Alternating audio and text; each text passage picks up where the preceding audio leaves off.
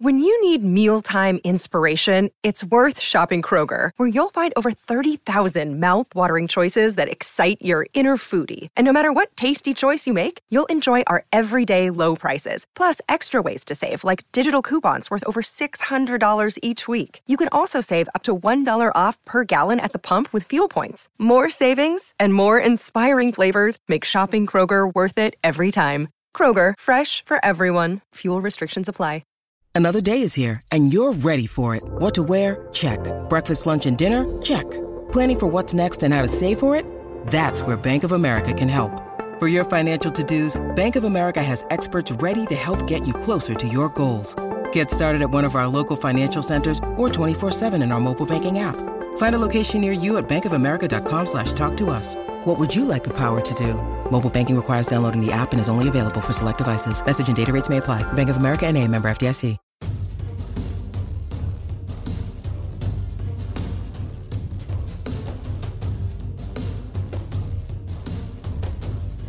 Hello, everyone, and welcome to our Monday edition of the Orange and Brown podcast. My name is Dan Lobby. For today's podcast, we're bringing back a name Browns fans will remember well, former quarterback Brady Quinn. Quinn, of course, is the former first-round pick by the Browns out of Notre Dame who started 12 games in 3 seasons in Cleveland before he was traded to Denver. Now, Quinn is a college football analyst for Fox Sports and can be heard on Fox Sports on Sirius XM with Jonas Knox on Sundays from 8 to 11 p.m. Quinn talked to our own Mary Kay Cabot for a series of stories she's writing about Baker Mayfield and what to expect from him in year number 3. Previously, she spoke with ESPN's Dan Orlovsky, an interview you also heard on this podcast. You can find it by going back in our feed a little ways. Brady Quinn talked about why he believes Mayfield could put last season behind him and the qualities he possesses will allow him to become a franchise quarterback in the NFL. Now, before we get to the interview, let me remind you about Football Insider, our tech subscription service where me, Mary Kay, Scott Patsko, and Ellis Williams will text you with the latest on the Browns, news, analysis, what we're thinking, and more. You can also text us back and we'll respond directly to you. It cuts through the clutter of social media. And you get an exclusive newsletter every day with a piece of content that's only for our Football Insider subscribers. Now, this is especially important this week because on Thursday night, we're holding a Zoom call for our subscribers all about Mayfield. We'll talk about where he's been, where he's going, what we expect from him in year 3, and of course, we will take questions. So if you want to check it out and see if Football Insider is for you, you can start your 14-day free trial by going to cleveland.com/Browns and clicking on the box on the right side of the page. It's $3.99 per month after the trial. You can also text 216-208-3965 to get signed up. Again, to start your 14-day free trial, which would include getting in on that Zoom call on Thursday night, text 216-208-3965. Now, here's Mary Kay's interview with Brady Quinn.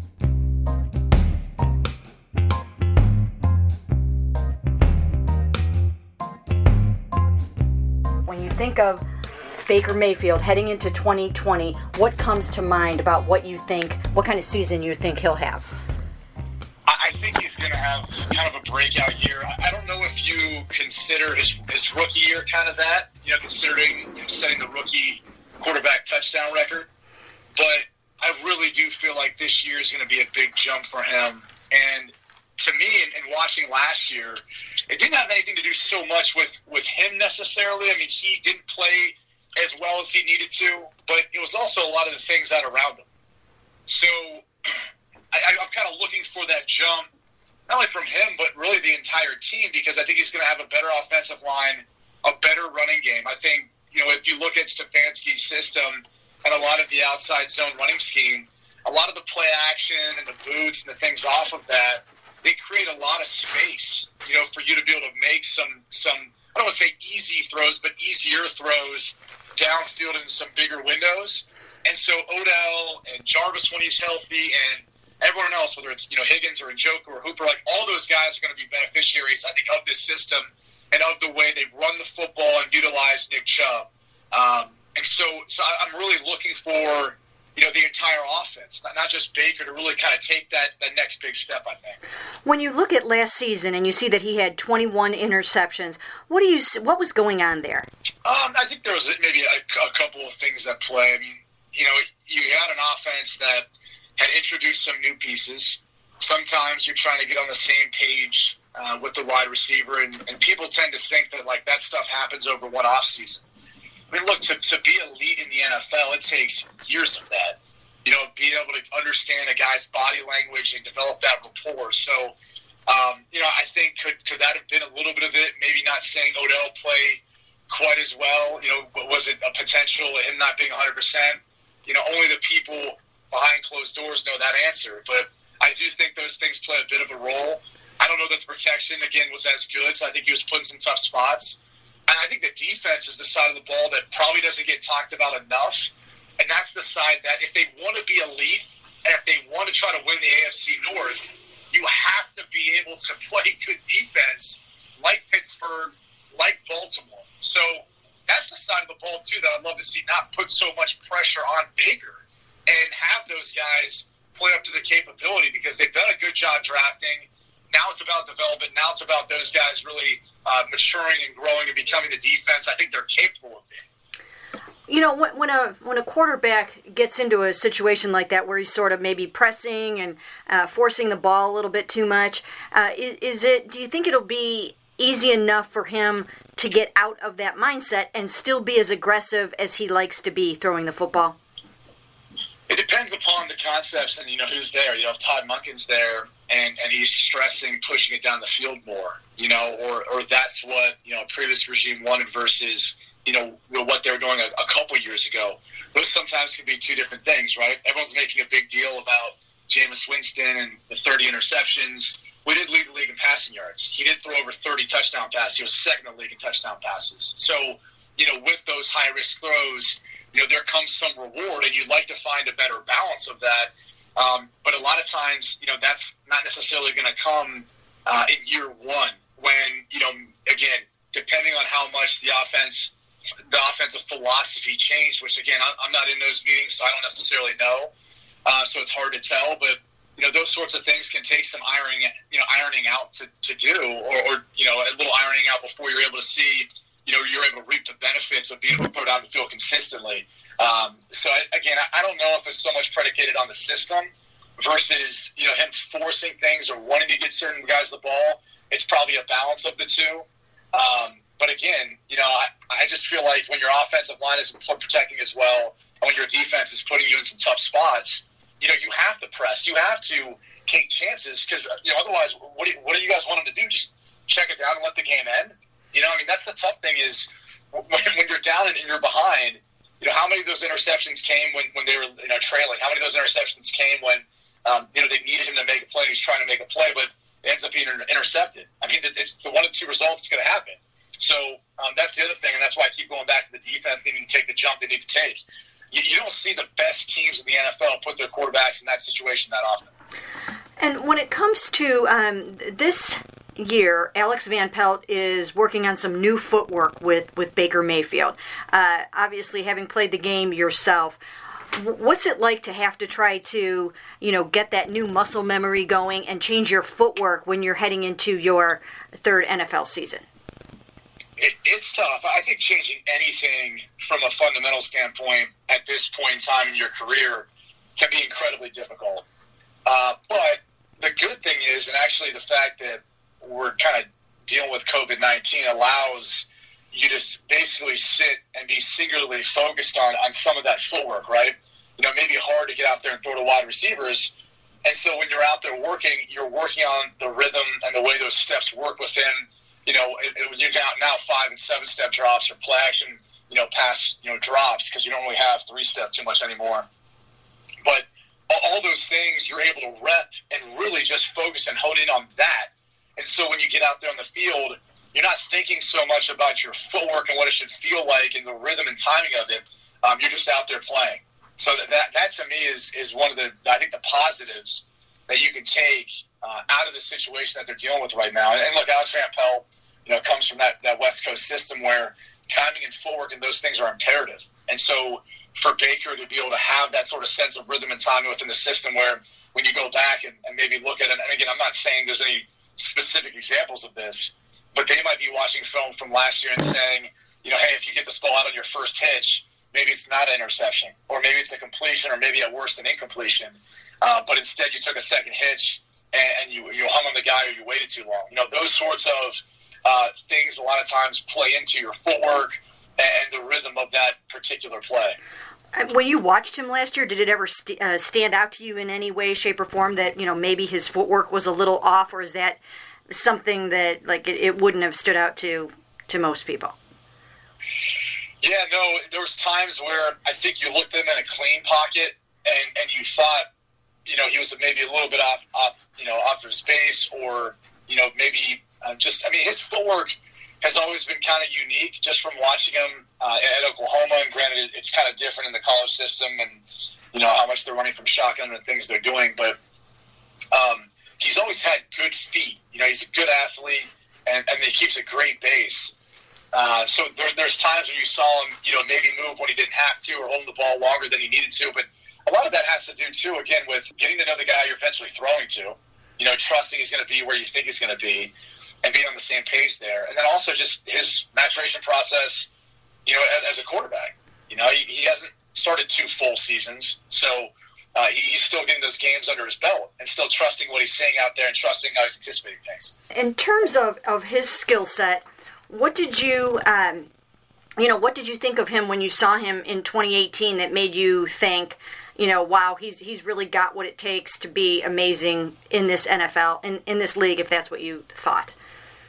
He's an accurate passer, and that's the biggest thing. I go back to his college days. He is deadly accurate. I was combing through his throws preparing for the Big 12 championship game versus TCU that year, and I said on the broadcast, he's one of the most accurate passes of any level that I've ever seen. Going through game after game after game after game, and a lot of people will say, well, it's Lincoln Riley's system, or it's the Big 12, they don't play defense. And I'm like, dude, he had 4 incompletions, and even those 4 incompletions, he put in a spot where his wide receiver got a hand on the ball, but it was away from the defender, and maybe should have been caught.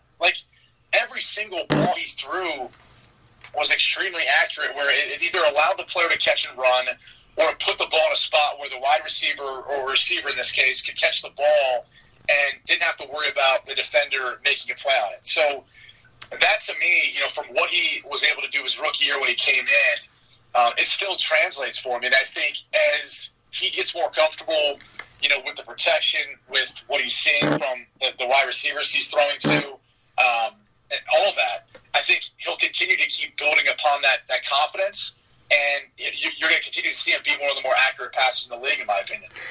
Yeah, it seems to me when I've looked at some of the quarterbacks that are his size, his height, they always have something exceptional that they can do that sort of overcomes that height. And for me, when watching Baker, it was always that accuracy. I thought that he, that's the thing that's going to make this work for him.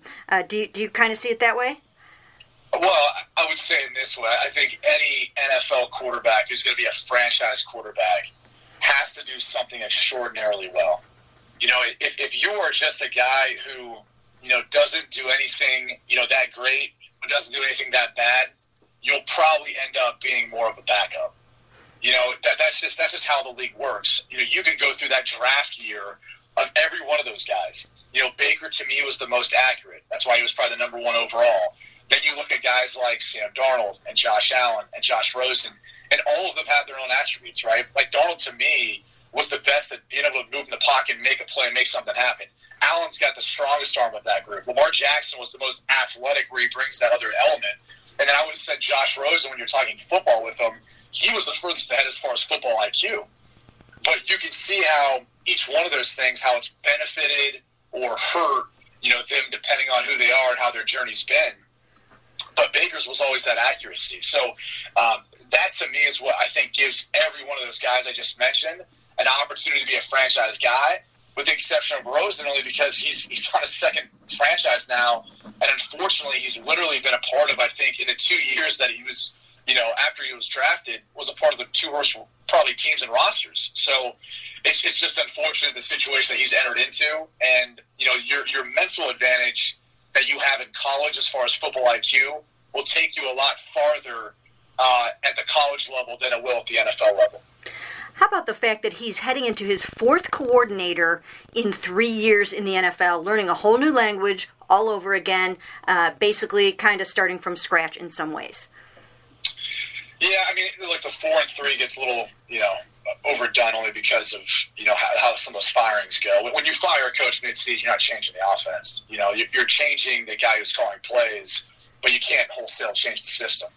And so we tend to overstate that at times. And I don't know how much the terminology changed so much from his first year to his second year either. This year, I would say there's probably a fair amount of turnover and change in everything he's gone through. And so the tough part about that is he had a great rookie year, and then everyone thinks he's taking a step back in the second year, and he probably did, and he'd probably admit that maybe. But again, like I said, he didn't have a ton of help. I think the whole team took a step back. And then you look at this year, and it's such a big year in evaluating any quarterback, especially one that you've got that's been able to start for almost, it'll be 2, and then at the end of this year, you should have a pretty good idea of what Baker's capable of doing. But the point you bring up, another offense, again, with a different guy calling the plays, that's the complicated part. That's the hard part for, I think, Stefanski, but also Paul DePodesta and Andrew Berry and everyone else who's going to be evaluating him is you have to be more patient. You have to give this more time, because if you try to make an irrational decision, if this year doesn't go as good as you want it to go, you might miss out on signing into that long-term deal that he might prove in his 4th year that he's deserving of, just because it takes usually at least a couple years to get that system ingrained where you're not thinking, you're just out there playing. And how about, the fact that he has taken the initiative to do, I'm calling them Camp Mayfields, getting the guys together in the midst of COVID. This is a challenging offseason for a young quarterback trying to learn a new system, obviously. But what does that say to you that he's willing to do that? Well, look, it's what everyone's doing right now. You talk to any quarterback that's a franchise guy, it's what they're doing. So I think he's putting himself in the right position and putting the team in the right position to be able to, once they get into being able to practice and be together, they're not going to be starting from scratch. There shouldn't be as rough of a transition as, people who would be doing that. But, to be blunt, every single team is doing that to some capacity. Everyone made the biggest deal about Tom Brady doing it with the Bucs, and talking to Cameron Brate, their tight end, he's like, yeah, we've been doing this for a while. It's like, it's just now becoming public because it was the first one that people taped and were able to get photos and then pictures of. Yeah, that's true. I guess you really have to do it. I remember back when, Colt did it during the lockout years. It's just something you have to do. Same thing in Denver. I did it with Chris Cooper for the offense. Brian Dawkins did it for the defense in Denver, heading into that 2011 year. We went and practiced at Valor Christian. We all put in money to fund now their strength trainer, Lauren Landau, who would handle the workouts, and then I'd run us through the offense and the installs that I would find my ways of getting. At that time, Kyle Orton thought he was getting traded. Tebow was kind of off doing his own thing and wasn't around quite as much. So, that was kind of how, we handled things there during the lockout year. But like I said, everyone's doing that kind of stuff right now. And to be honest, if you're not doing that, you're not keeping up with everyone else. You're really getting a step behind. And one more thing for you, Brady, if you don't mind, and that is, when you plug a lot of guys into this system, the Gary Kubiak system that Kevin Stefanski ran in Minnesota last year and that coaches are running elsewhere that has been really so successful. What is it about that system that you can take? You don't even have to be a superstar quarterback, but even an above-average quarterback seems to really flourish and thrive in it. They run the football. Yeah.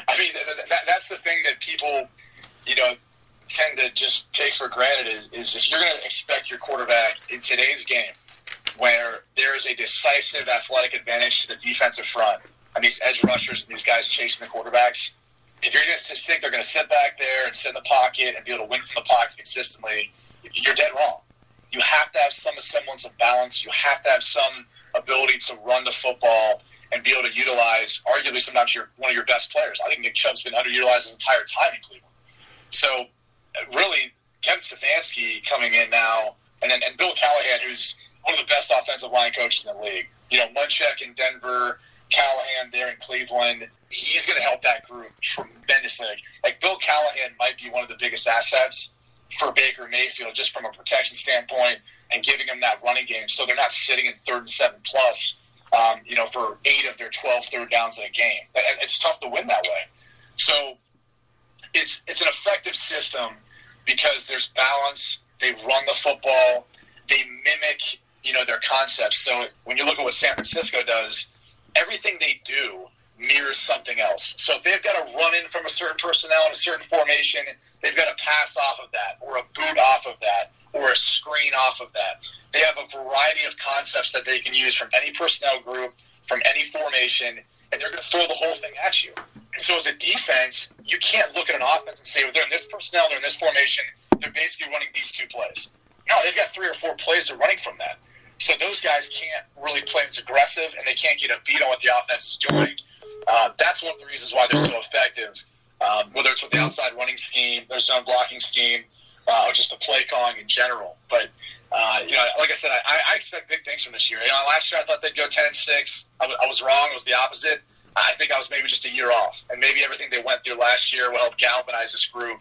And they will be that 10-6 team this year. And do you think that can you envision Baker being a top 10 quarterback when it all shakes out? Oh, there's no doubt. I mean, look, he's got the talent and he's got the ability around him. It's now just being able to put it together in the first year in a system with a division where he's got to face 2 of the top 10, maybe top 5 defenses 4 times. So that's where you start kind of looking at the fact that, like, the division plays a factor, too. It's not like he's playing the AFC East now. It's not like he's dealing with that group of teams for a while, even though it is improving and getting better. So, but there's no doubt I think he can be that guy. Make sure you're subscribed to the Orange and Brown Talk podcast wherever you get your podcasts. And don't forget, text 216-208-3965 to start your 14-day free trial of Football Insider. I'm Dan Lobby. Thanks for listening.